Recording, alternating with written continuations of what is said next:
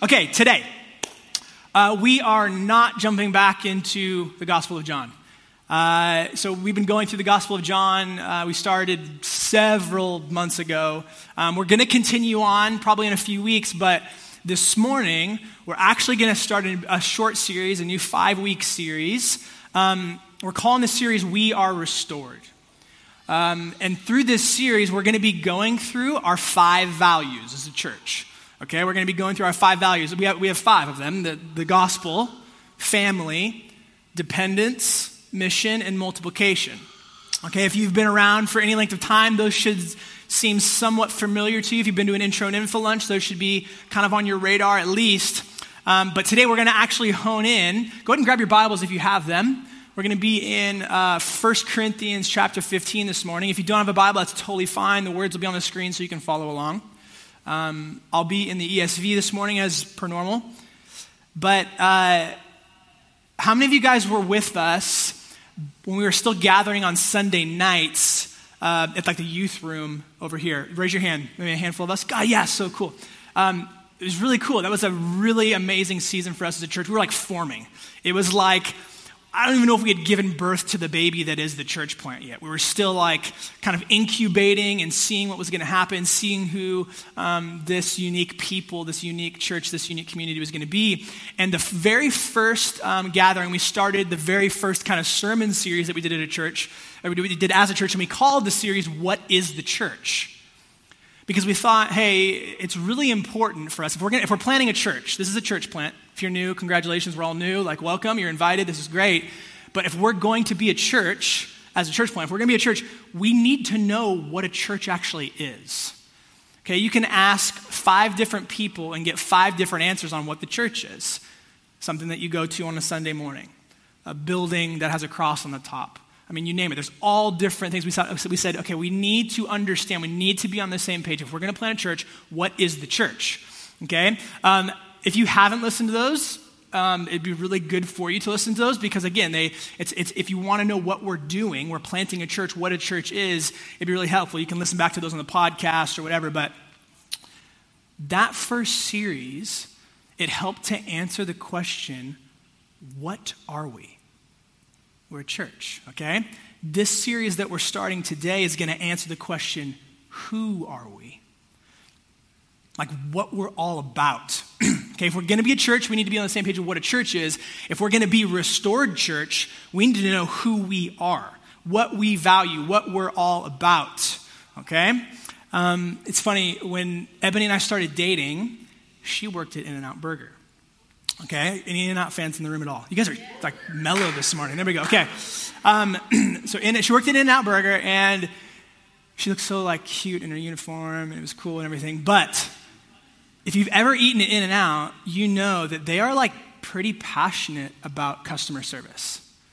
They value customer service. Okay, you see it in the way that they're always like the associates and the employees are always smiling, and they're always trying to be as kind as possible, and it's pretty evident that they value customer service. Ebony would tell me stories about some of the ways that the customers would like take advantage of In-N-Out valuing customer service. So she would tell me stories of like guys would come to the counter. Okay, they'd come to the counter with like a burger that has maybe 3 bites left, and they're like, "Excuse me, I ordered this without pickles." And they go, "I'm so sorry, sir." And they'd give the guy a brand new burger, a brand new double after he finished almost the entire thing. I'm like, you can't, that's like ridiculous. Why would you do that? They would do that because they really value customer service. Friends, what we value, what you as an individual, what us as a church, what we value, it informs what we do. It informs how we behave. Take a moment. Think about the family that you grew up in. Think about the family you grew up in. What did your family value? Like maybe you didn't have your family values kind of listed on like the fridge or something. But every family values something. Every family has values. And you can tell what a family actually values by observing how they operate. By observing the things that they do. For example, one of the things that was actually really prevalent at the first church plant that we planted in San Diego was there was a lot of people who grew up in families where their family, like they valued excellent performance. Okay, so that shaped everything. So whether it was work or it was school or it was sports or athletics or whatever, that was like the family that they strove to be the best. Okay, like at all costs. So the B plus was not good enough. Excellence in performance. And oftentimes there tends to be a lot of pressure in those environments. Pressure to perform up to a certain standard, right? So maybe it wasn't like excellence in performance that your family valued. Maybe your family valued quality time. For me growing up, I'm looking at my parents as I tell them this, but for me growing up, they worked really hard, both of them. And every so often, as a young boy, I would, my dad would show up at my school and he'd be like, come on, let's go. And I'm like, where are we going? He's like, today's a lucky day. And I'm like, a lucky day. And do you remember this? And so he would take me out of school and we would have a lucky day. And we would go, it was great, man. I would get to spend the day with my dad. And we would go to this, we lived in Orange County at the time, and we would go to this Mexican restaurant called El Conejo. And I would get a quesadilla every time. And we'd just wrap out and talk and have fun and play. And then every time he would take me to Toy City. Okay? Toy City no longer exists, but it was like this massive toy store. And he'd be like, okay, you can pick a toy. And I'd go pick a toy and we'd play and have fun. It was this great day. We'd spend the day together. I remember that. What about for you? Again, I want you to think about your family. There's no right or wrong answer here. Okay, there's no perfect family. I shared a cool experience that I've had, but there's no perfect family, okay? What did your family value in the family you grew up in? Maybe it wasn't excellent performance. Maybe it wasn't quality time. But every family has values. You get the picture, right? Yeah. Yep, great. Okay. What we value, it informs who we are and what we do. And the purpose of this series that we're starting today is to remind us and to clarify for us who we as Restored Church are. What we value. It's going to help all of us get on the same page about what we value, okay? And today we're going to kick things off with our very first value, and this is the most important of all of our values. It's the primary one, and that is the gospel. The gospel of Jesus. If our 5 values were like a solar system, the gospel would be the sun. Everything else, all other 4 values, they revolve around the sun. It revolves around the center thing. That's the gospel of Jesus, okay? So hopefully you're at 1 Corinthians chapter 15. I'm going to read that, but before I do, I'm going to pray for us, okay? Will you join me? Father, thank you for your goodness and your kindness and your grace and your mercy and your patience, even with me, especially with me. I pray this morning, Holy Spirit, you would enlighten us to the gospel, maybe in ways that we've never seen it or never heard it. I pray that every heart in the room would actually, that the soil of our hearts would be ripe to receive the seed that is your gospel, and that it would actually produce fruit over time. I pray if there's anything that I say or do that gets in the way of what you want to do this morning, I pray that you'd keep that from happening. My desire is to serve. My desire is to honor these people. So would you have your way, Holy Spirit, please? I'm so excited this morning. Bless us. In Jesus' name, amen. Okay, so 1 Corinthians chapter 15. I'm going to read verses 1 through 11, okay? This is Paul writing to Christians in the city of Corinth, and he says this. Now Paul writing, I remind you, brothers. That word brothers could be brothers and sisters. It's not a gender thing. It's not a sex thing. Now I would remind you, brothers, of the gospel I preached to you, which you received, in which you stand, and by which you are being saved, if you hold fast to the word I preached to you, unless you believed in vain. Verse 3, for I delivered to you as of first importance what I also received, that Christ died for our sins in accordance with the Scriptures, that he was buried, that he was raised on the 3rd day in accordance with the Scriptures, and that he appeared to Cephas, that's the Apostle Peter, Cephas, then to the 12.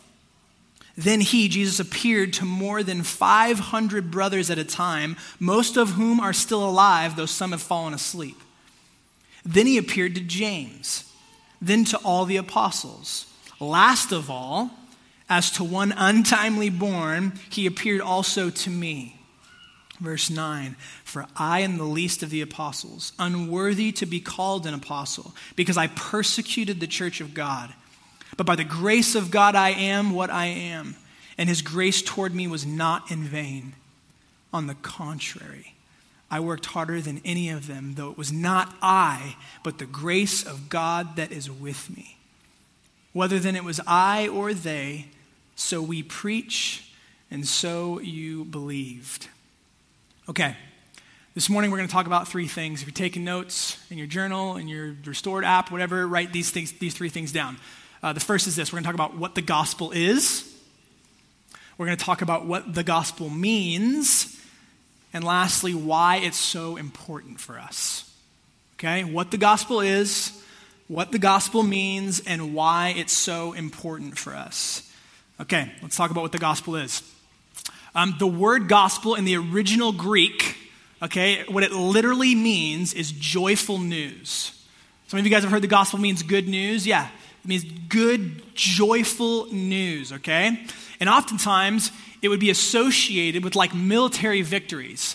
So if Rome, for instance, stay with me, if Rome, like say they were in battle, okay, and then they won the battle, they would go back to different cities and report news of the victory that they experienced in that battle. They would report a gospel, joyful news, we won. Makes sense. Okay, so that would happen all the time. That's this idea of gospel, okay? Those of you guys are familiar with like any world history, you know, World War II. You guys know V-Day, the day World War II was done. Like, I mean, you can imagine, you see there's all these pictures, these beautiful black and white pictures of like cities all around the world dancing and celebrating and partying in the streets because this world war was over. So the Allies won, and you can imagine them that news being shared, the war's over, we've won. There's been victory. That's a gospel. You tracking with me? Okay. Now, in the case of the Christian faith, we too have a gospel. It's the gospel. It's the good news of Jesus Christ. So what is the gospel of Jesus Christ? Let's look back. Paul, he lays it out pretty clearly in verse 3. Paul says this, for I delivered to you as of first importance. He's making this a big deal. First importance, right? What I also received. So he delivered something that he also received.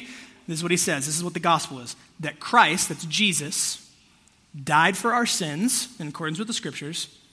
That he was buried.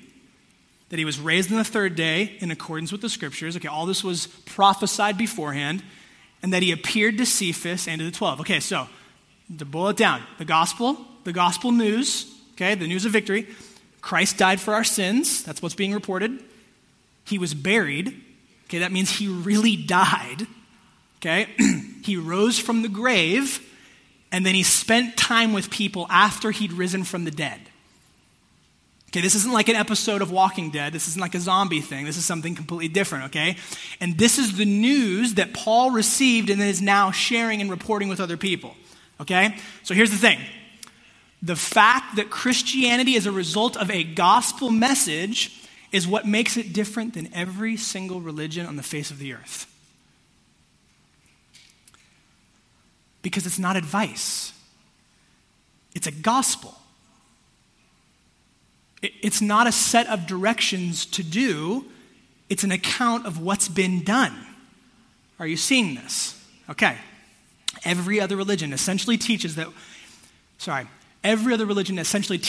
like what to do or what not to do, okay? So for instance, a couple examples really quick. I don't have a ton of time to spend here, but like Muslims, right? They have the 5 pillars of Islam. Okay, Buddhists, they have the eightfold path to enlightenment. But Christianity is something completely different. It couldn't be more different than that. Because Christianity is not advice about what to do, it's news about what's been done. Christianity is the result of a gospel. There's this kind of famous quote, it's really short, by this guy Greg Owen, and he says this, he says, "The world has many religions, it has but one gospel." Recently, I came across this video on YouTube that's kind of, everything seems to go viral these days, but I think this genuinely went viral, especially in kind of Christian circles. And it was this video on YouTube of this woman who was like a worship leader, kind of like a Christian celebrity worship leader for many years. And the title of, talk about clickbait, the title of the video was, "I stopped believing in God after pastoring a megachurch." And so of course I'm like, I have to watch this. So I click on the video, and I knew of this woman and her husband, and I've actually met them before, and they were really nice people. But either way, she's describing kind of their backstory.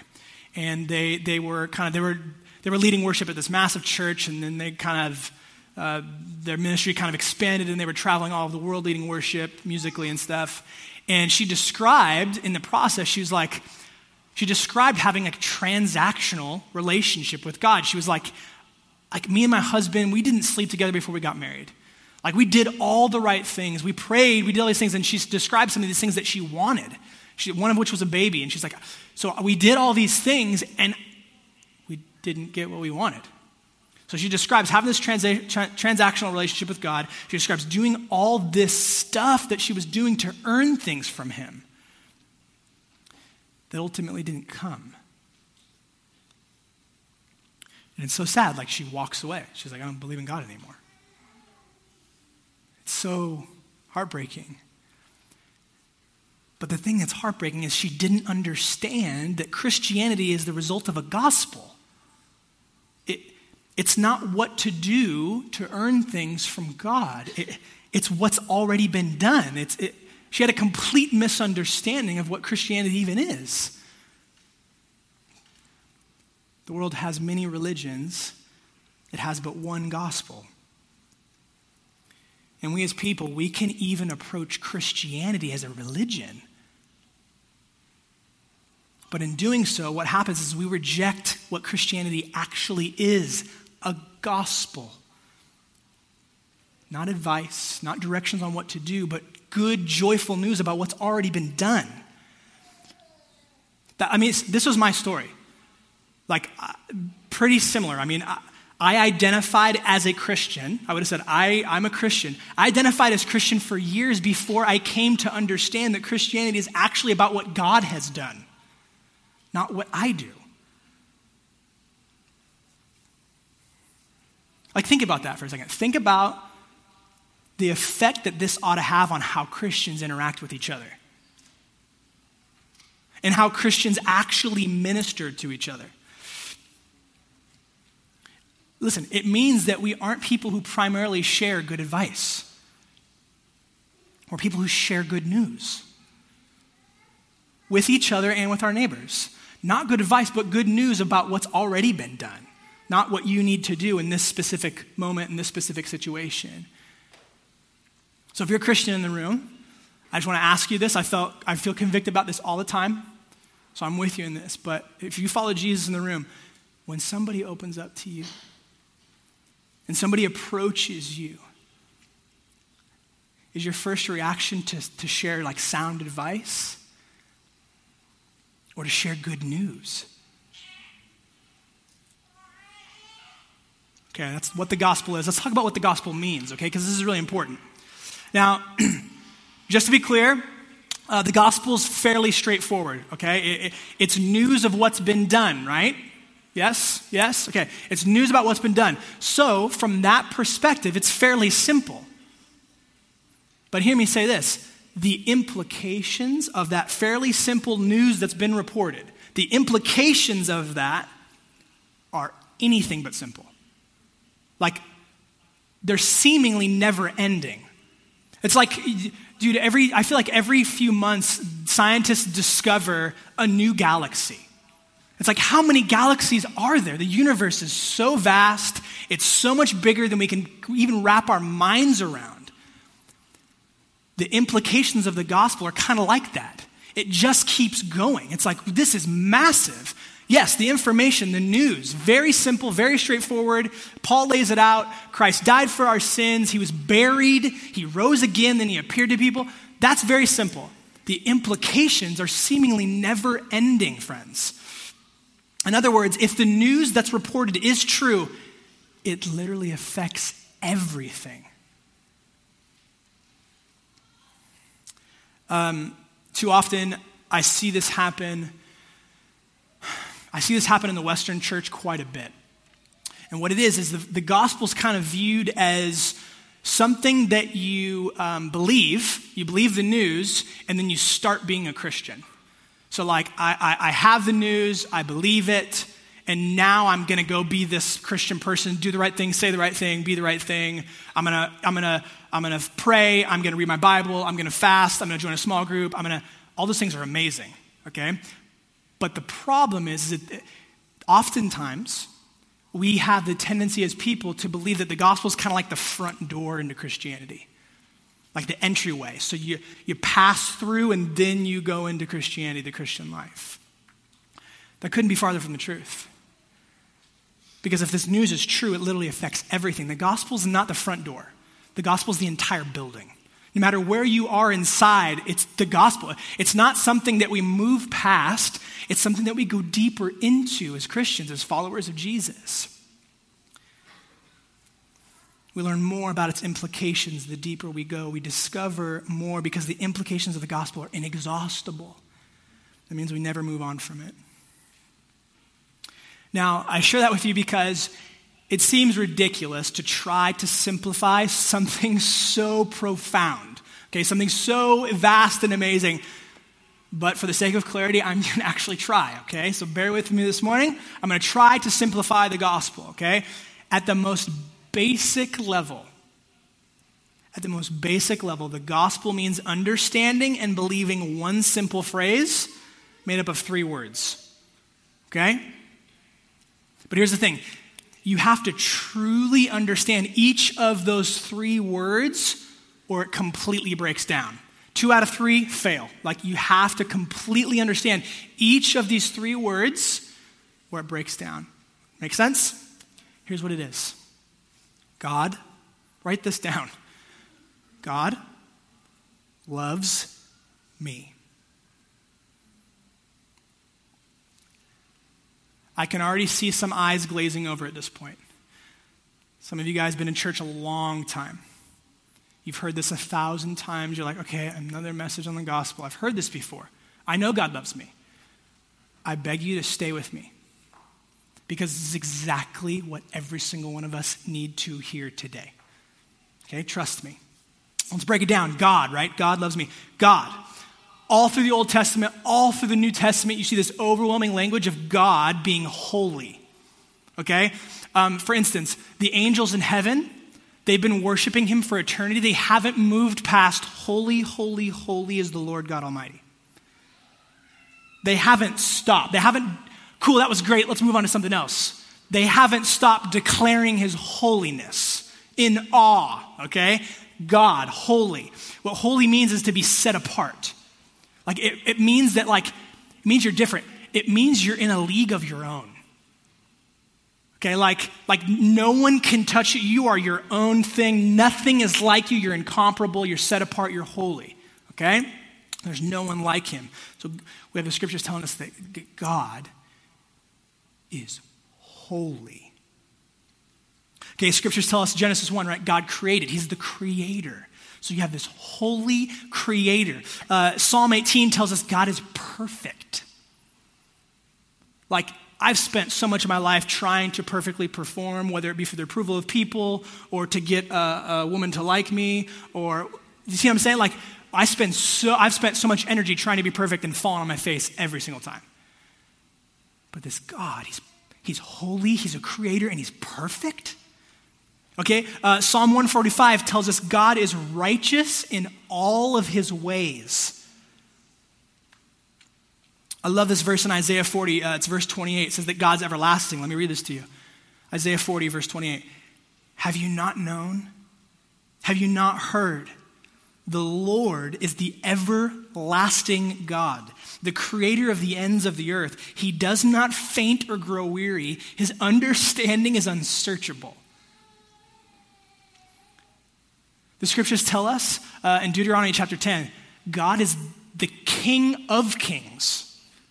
Like he's the Lord of lords. And what it's telling us is God is the highest authority. Okay?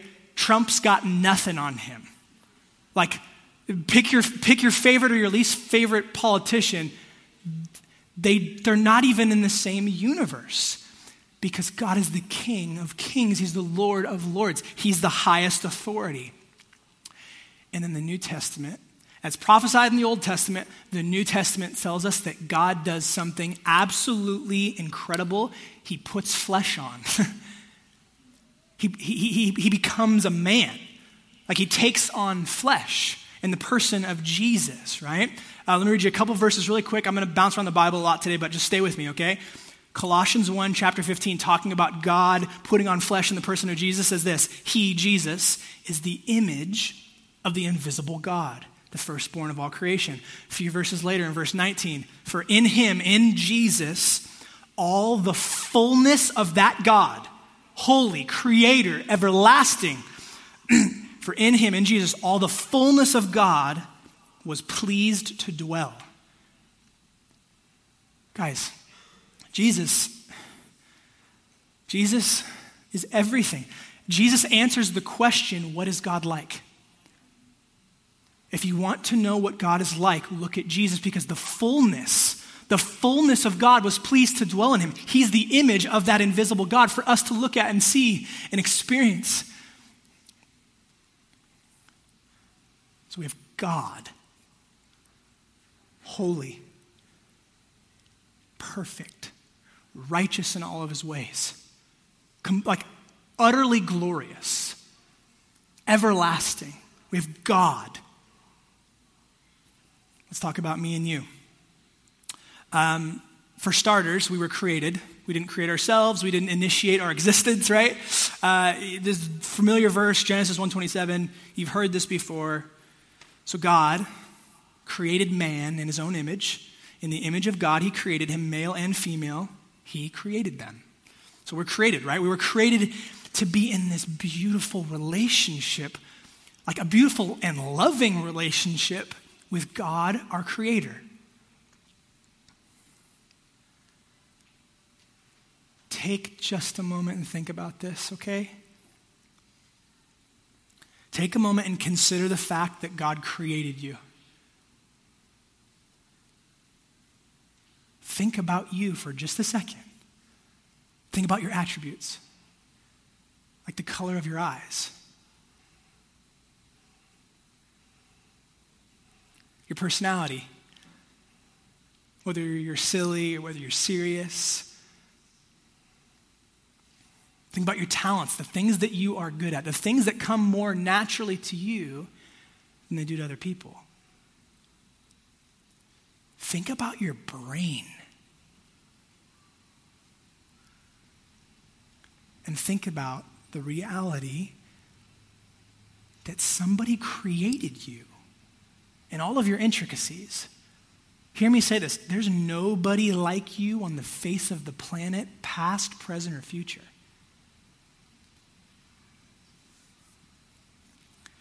So God creates us, right? And he creates us to be in this amazing, beautiful, life-giving, secure relationship with him.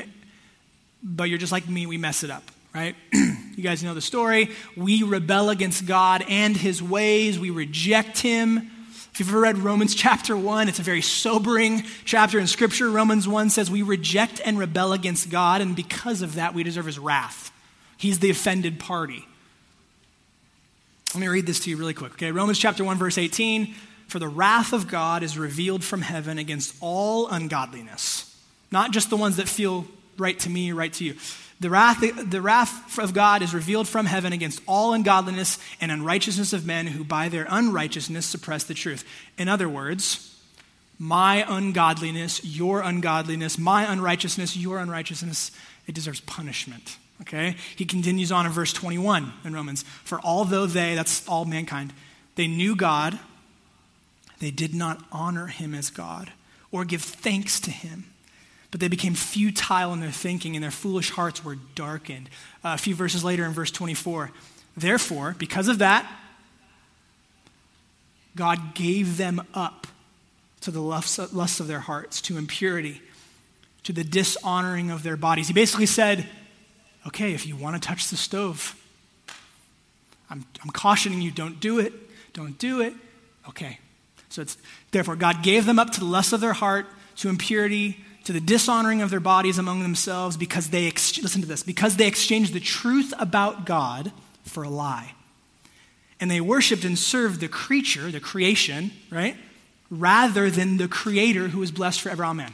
Okay, so you have mankind, it's all of us, right, rejected God and chose his stuff over him.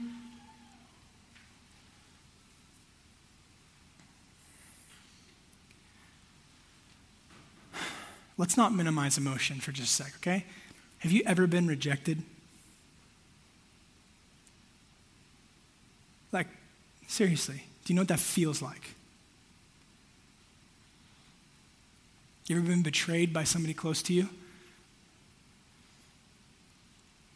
Have you ever felt that sting? Somebody that you genuinely care for. Maybe even love them. And that's the party, that's the person, that's the source of the pain that's inflicted. Have you ever felt betrayed? Have you ever been rejected? Do you know what that feels like? God knows exactly what that's like, man. So, we reject God, right? We sin. We deserve his wrath because of it. I mean, Ephesians chapter 2 says we're dead in our sins. It's pretty strong language. But God loves me. God loves me. Let's talk about loves. One of the most profound verses in all of Scripture. I'm going to read this to you. It's one verse. As I read this to you, what I want you to do is I want you to consider who God is. And then I want you to consider who we are. You've heard this before. Romans 5:8. But God shows his love for us, not hate, not even wrath, but God shows his love for us, and that while we were still sinners, Christ died for us. The gospel means God loves me. The Holy One loves the sinner.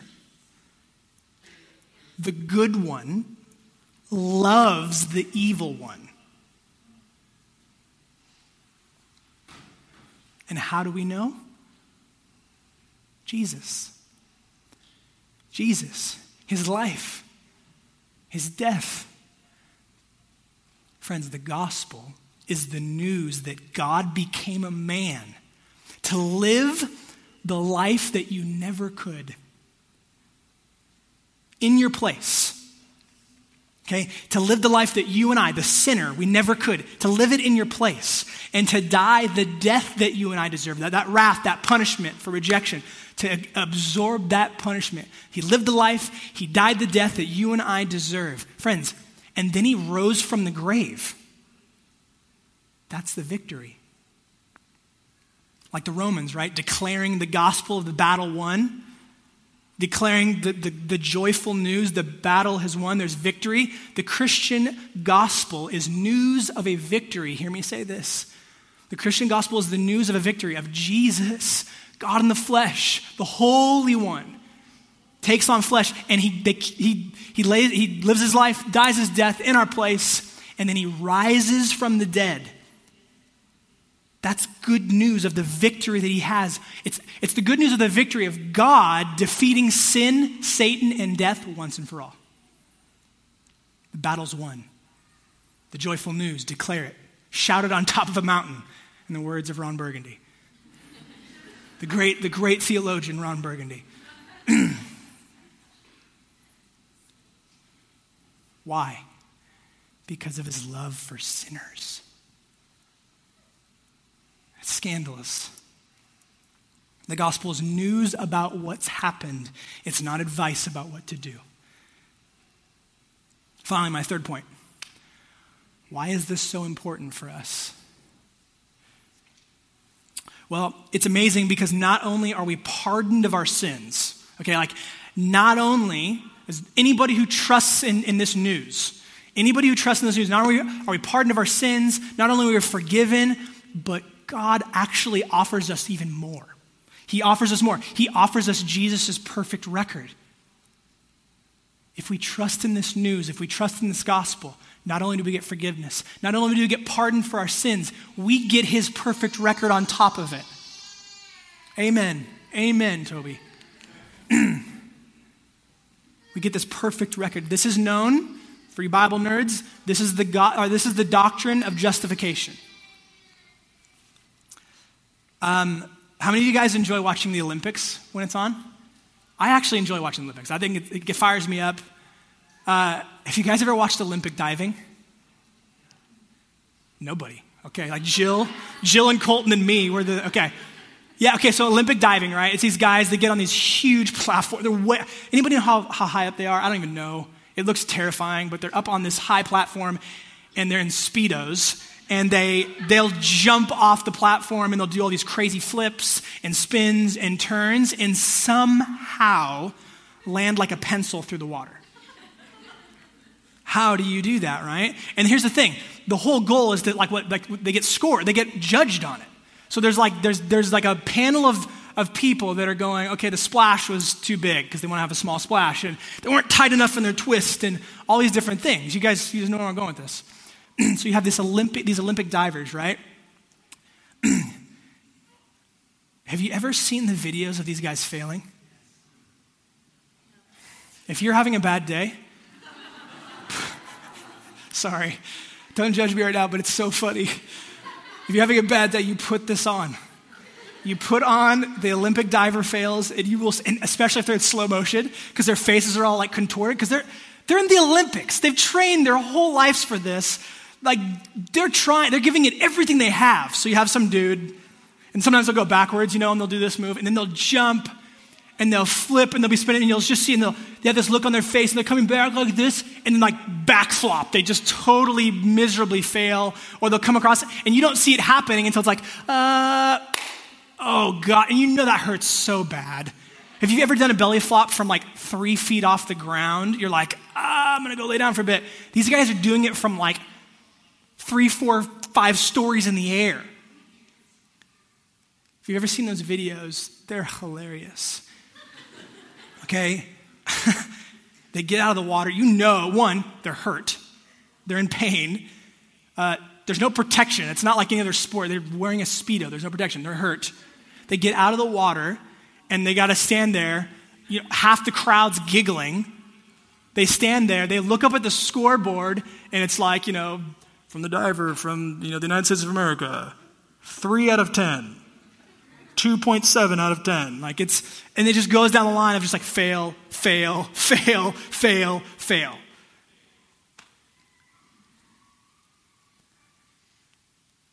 If my life was Olympic diving, it would be a series of massive splashes and belly flops.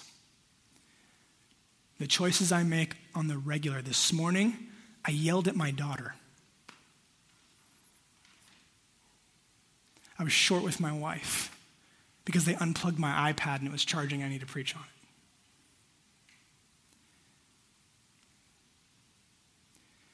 If my life was Olympic diving, my scores would be awful. Do you know what the gospel means? Do you know what it means to be justified? It means that this loser of a diver gets a 10 out of 10 across the board. Because Jesus Christ dove in my place. I get his score.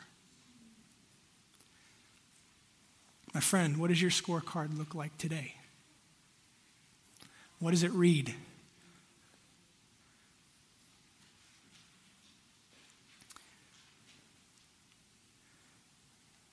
You see what I mean by the implications of the gospel? They run deep. Being justified is one of the greatest things in the entire world, and it's available to us in the gospel of Jesus. Next thing I want to talk about is this freedom, right? So if you're justified, okay? If you're justified by what God has done, right? It's news. You're justified by what God has done through Jesus, then if your scorecard reads 10 out of 10, okay? What that means is that you are incredibly free. You are incredibly free. You're free to be totally honest, totally transparent about all kinds of stuff. You're free to be totally honest about your faults, about your sins, about your mistakes, about your insecurities even. Because, listen to me say this, if your trust is in the gospel, the news of Jesus, those things don't define you anymore. They don't show up on your scorecard. You tracking with me? So, you're free. You're free to be honest. You're free to be transparent because those things don't define you anymore. You're free to try new things. You're free to try new tucks and new twists and new flips. You're free to go higher up on the platform. You're free to do all these different things because you are already justified by what has been done. Can I get an amen for that? Your scorecard already says 10 out of 10. Even if you mess up, not even if, even when you mess up. All right, I'll close with this. I'll call the band on up. You guys can join me up here. Take a drink of water. If I'm yelling, I'm passionate. It's like a sorry but not sorry thing. I love you, I honor you, but... Okay, I just want to close with talking about this. If this is going to be a value, if this is going to be the sun in our solar system, if this is going to be what helps define who we are as a church, valuing the gospel above everything else, like everything, how then does this impact us as Restored Church? For starters, it completely levels the playing field, okay? The gospel means we all have something in common. We all need saving. Every single person. Okay? Each of us has no hope for forgiveness, no hope for freedom or justification without a Savior securing it for us. Okay? So listen, if we truly value the gospel, that means there's absolutely no room for pride in our community. Like zero. Nobody's better or worse than anybody else, okay? Regardless of how much money you make or don't make, regardless of the color of your skin, regardless of your age or your stage of life, fill in any blank you want. Nobody's better or worse. We all have something really, really profound in common. We all desperately need saving.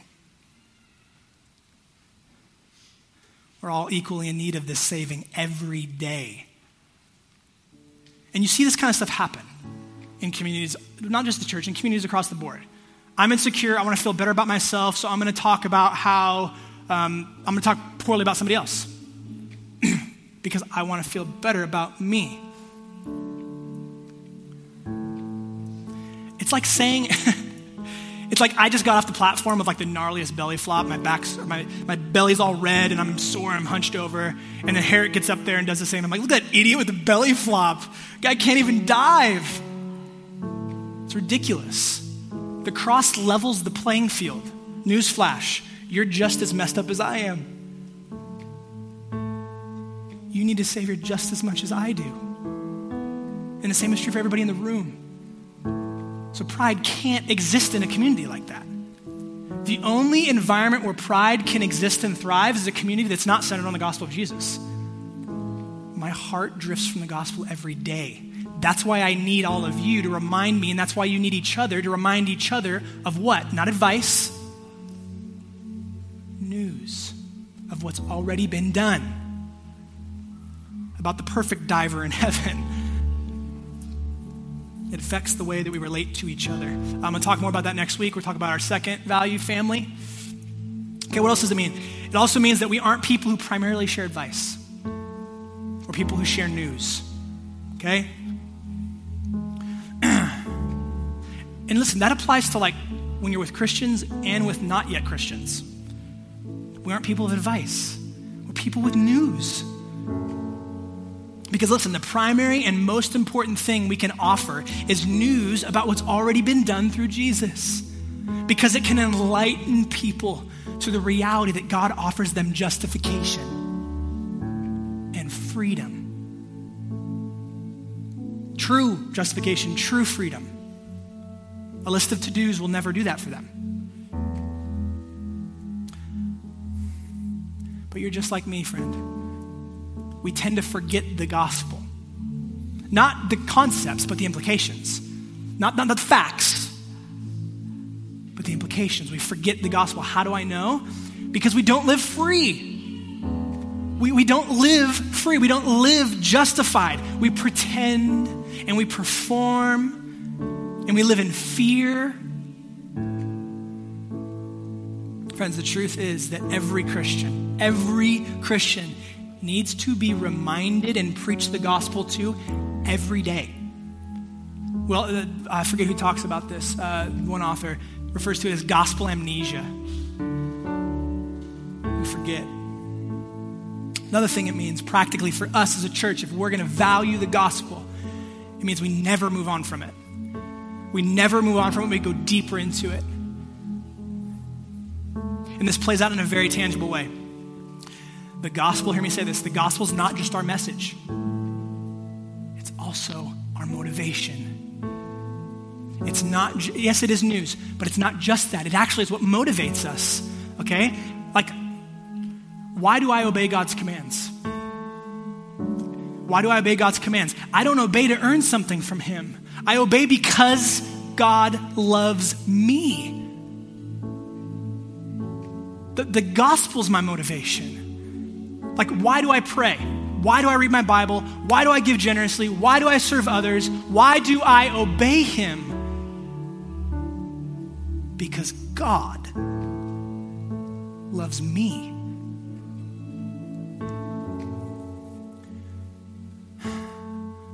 I hope you see this. I hope that you see that the gospel is the only thing in the universe that has the power to actually change the motivation of your heart. Nothing else in all of creation can do that.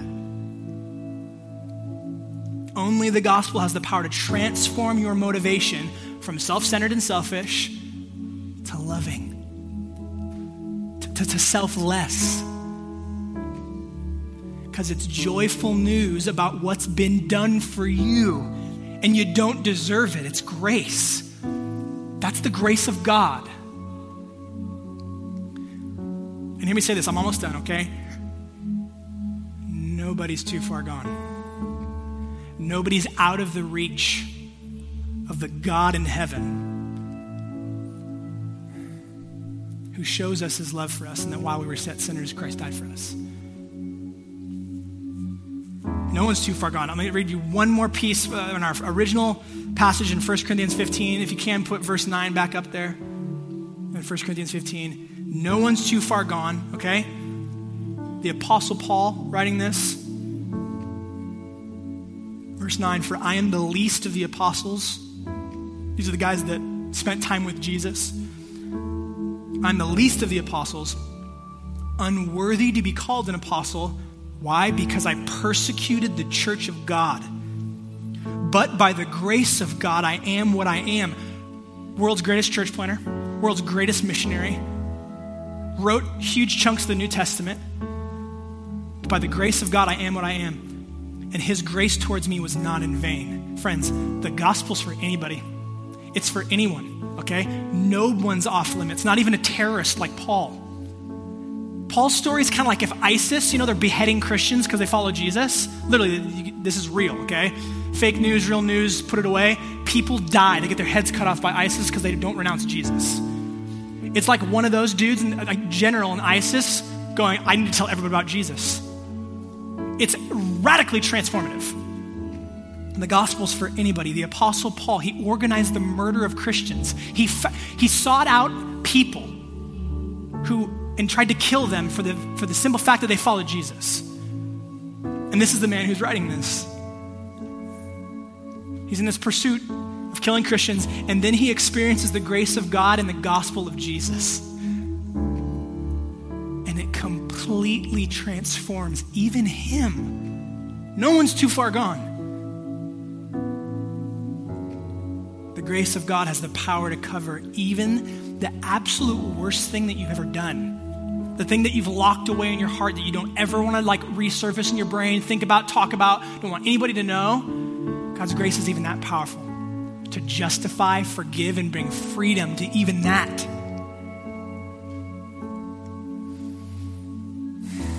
I'll leave you with this, okay? Here's what it means to actually be a Christian. To actually be a Christian, according to the scriptures, in light of the gospel, it means this. It means to be a person who in an ongoing way is practicing repentance. You guys know what it means to repent? It means to become aware of sin in ways that you're rejecting God, in ways that you're disobeying him. I become aware of that, and I stop doing it. That's repentance. Every day. When I'm short with my kids, that's not the kind of man I want to be. That's not what Jesus would have me to do. I see it. I'm not going to do that. I'm going to stop. I'm going to ask for forgiveness. I'm going to walk the other way. Not walk away from my kids, but walk the other way from the sin. That's repentance. What it means to be a Christian is someone who practices repentance in an ongoing way every day and someone who believes the gospel. Repent and believe the gospel. Repent and believe the gospel. Repent and believe the gospel. All day, every day. That's what it means to be a Christian. To actually believe that God loves me and he loves you. And how can we be sure? How do we know for sure? God shows his love for us, and that while we were yet sinners, Christ died for us. Do you believe that? Do you believe that?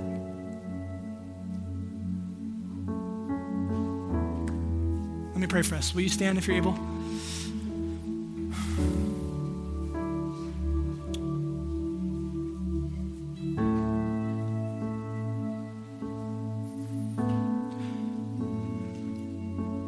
I'm going to pray, but I'm just going to listen for just a second. So just bear with me.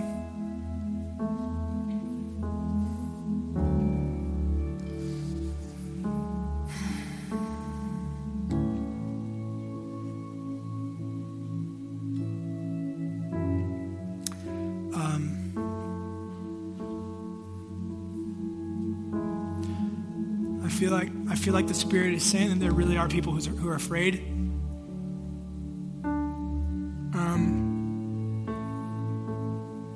I even get the sense that there's been just really dark thoughts, even considering harming yourself. And I really feel like the Spirit wants you to know that the perfect love of Jesus can cast out even the darkest fear, even the heaviest fear. The perfect love of Jesus on display at the cross. So I pray that over us now, Father. This beautiful, joyful news of the victory of Jesus. Him leaving heaven, the comforts of heaven, into a world full of people who reject him because of his great love for us. I pray the love of Jesus over this room.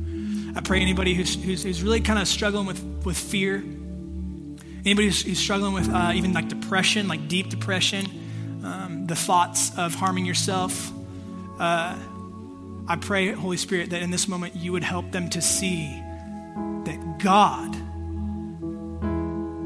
holy, blameless, righteous, glorious, everlasting, King of kings, the most important person in the world, most important person in the universe, God loves them. And I pray that you really would make us a community who doesn't move on from the gospel. We move deeper into it because it's the most glorious and beautiful thing in the entire universe. We wouldn't be people of advice. Oh, what you need to do is start working out, man. You're struggling with feelings of depression. You need to get active. You need to eat right. You need to husbands, you need to get the date night going. Your marriage is in trouble, man. You gotta light the spark. You gotta figure something out. You gotta do something. Wise counsel's great, Lord. But nothing can touch the good news, the joyful news of what Jesus has done, because that's the only thing that can bring transformation to our hearts, to stop being selfish people.